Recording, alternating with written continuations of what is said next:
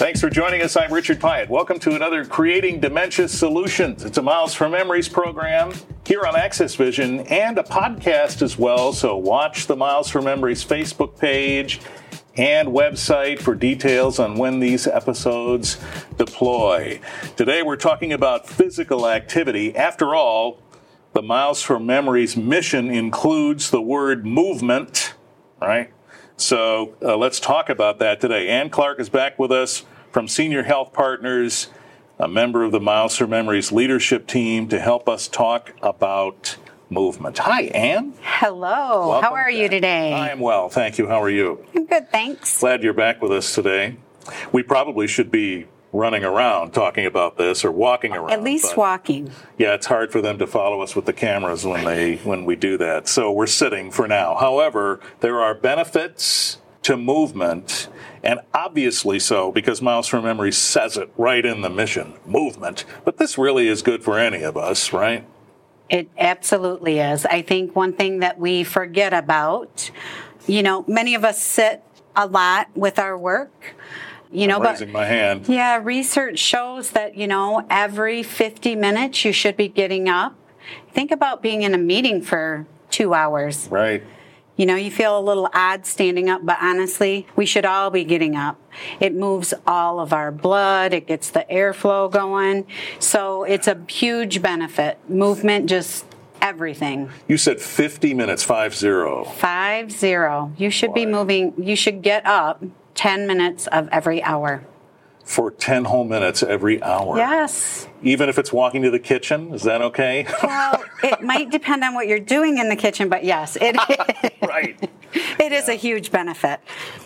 All right. So this is important, though, because this does improve brain health to do this. It does improve brain health. And even if you're walking to the kitchen, we all need hydration. We need good nutrition, especially for those who have a chronic condition. Mm-hmm. We need to feed our body good things to have better benefit for your life all the way around. Mm-hmm. So what about the risk of disease? The notion is that movement can help with that, just in general, right? Absolutely. So think about from a mental health aspect. And there's great debate on where dementia falls in. Is it a medical condition or is it a mental health condition? And, to me, and I'm no clinician, as I say often, but it affects both sides. Your cognitive abilities and restraints affect your medical. So making sure that you're taking care of all aspects of your body are important and very critical. And that feeds the brain. It feeds the brain. Think about sleep. If you have interrupted sleep, you're tired, you get restless. Sometimes we get a little angry or anxious, and it's all because we need to recharge our body while we sleep. Right. So good sleep is imperative as well. Well, I tell you what, I used to interrupt sleep all of my life practically, and you never get used to that. Interrupting your sleep in the middle of the night to get up and do an early shift. Oh. Man, that really makes a difference. I see your list also says helps with balance. I have a friend who went out and bought this fancy treadmill, which you don't have to do, by the way, but he did. And he is always concerned about balance and worried that he won't have the same kind of balance as he gets older. So balance is critical because the fear of falling, just being worried about it, increases your risk greatly that you will fall. The more you say, I will, you typically do. But balance is critical for using the restroom. You need some good balance. You don't want to fall. Just getting out of your car. It takes balance to get out of your car. So working with balance, and I'm glad that you said that you don't need the fancy treadmill, because honestly, you can sit and you can march and you get just as good a benefit as if you're standing up marching. Chair dancing or something? You can chair dance. Chair dancing is the best. But when you think about it, you can get your heart rate going, right? You can move your arms. You can get a lot of benefit. So it doesn't take fancy equipment. It doesn't take dumbbells. We can use soup cans and a tube sock, and you get just as good a benefit out of it. Wow. Tube sock. I haven't thought about that in a long time. I might have a few of those left somewhere. So this also can help with challenging behaviors. What does that mean, Ann? So typically many behaviors are a result of something that a person without the disease has. So, we typically will stand over people to talk, not thinking about it. We will cross our arms. We will have nice facial expressions, and that can cause reaction, right? So if you you talked at the beginning about walking. I learned from working out at the Indian reservation, when we would walk, I learned so much history because it frees us to say whatever we want to say. So walking is a huge benefit, and it just relieves a lot of stress. Yeah, interesting.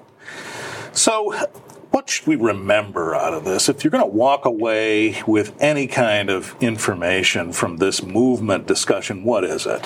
Well, I think it's important that we remember, first of all, to ask your physician, what should I be doing? What shouldn't I be doing? Exercise is imperative, and nobody knows your medical state like your physician. So include them in the process. That's important. You want to make sure that you start slow with exercise.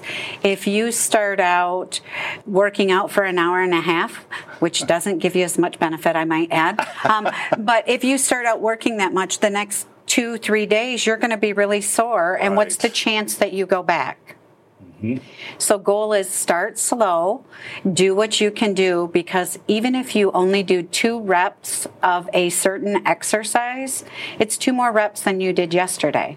So you always want to build on it. Right. Starting slow is important. I was just going to say that, building on it. And that really makes a difference. And I can speak from that personally, the idea that as you exercise more, your ability to do more increases, especially if you're careful about how you go about doing that, and also know it from the reverse. So I was out pulling weeds this weekend, getting up, getting down, getting up, getting down, and afterwards, geez, Pyatt, you really have lowered your strength level, because I was feeling it more after having done that than maybe I would have if I was being a little more active, just generally. I think that we forget the if you don't use it, you lose it motto. Yes. But we do lose it, and we lose it quickly. That's true. So the more that you can do, think about just commercials. You're watching a show, a commercial comes on,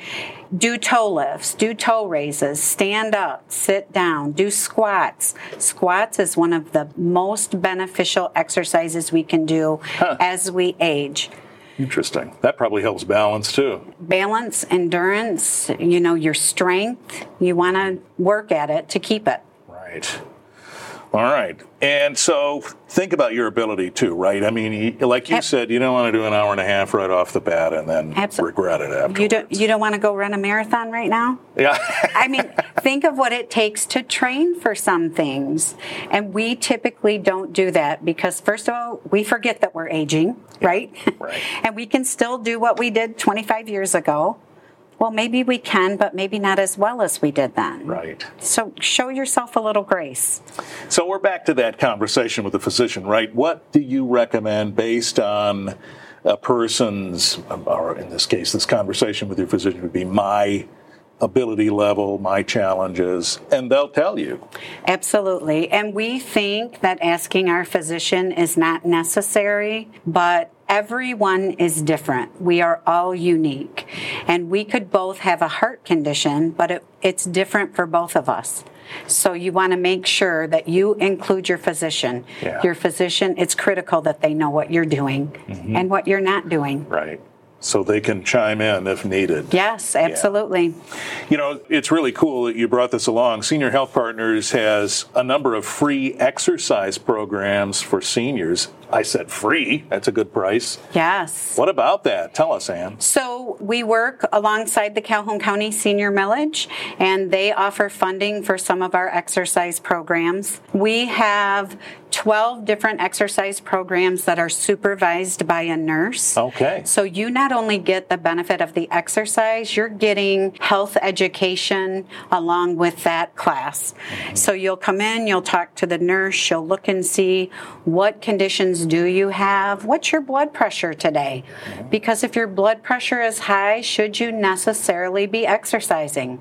Wow. So stuff we may not we don't think about it. We think it's better for us. And at some ranges, absolutely, you can exercise to bring it down. But if your blood pressure is really high or your sugar level is really high, right.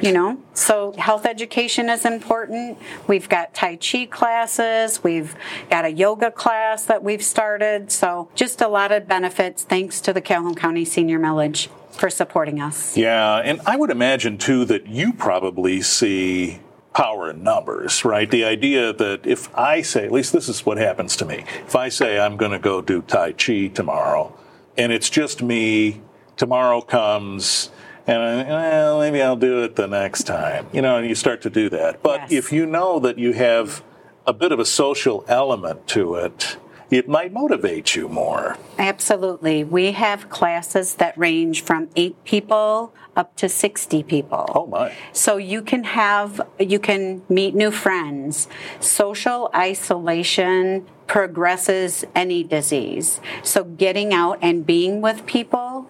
And again, you could do 2 reps of one exercise, be in class, but being with other people is critical for all of us. Mm-hmm. We were made to be with others. Yeah, well, we learned that through the pandemic, didn't we? We did. That isolation thing. And just think about that for a second. You just walloped me with that isolation point.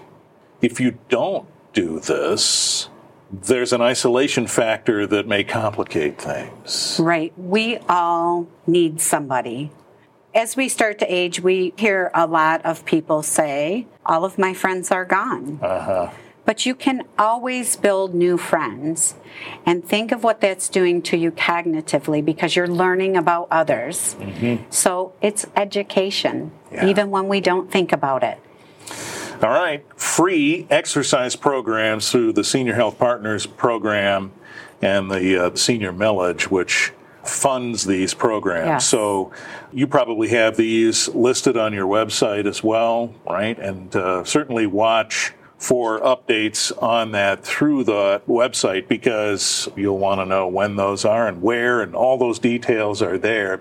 And if you happen to be listening to the podcast version of this episode, you can click through to the show notes and we'll show you the information for where these are located. Movement, such a big part of our health. It's a critical part.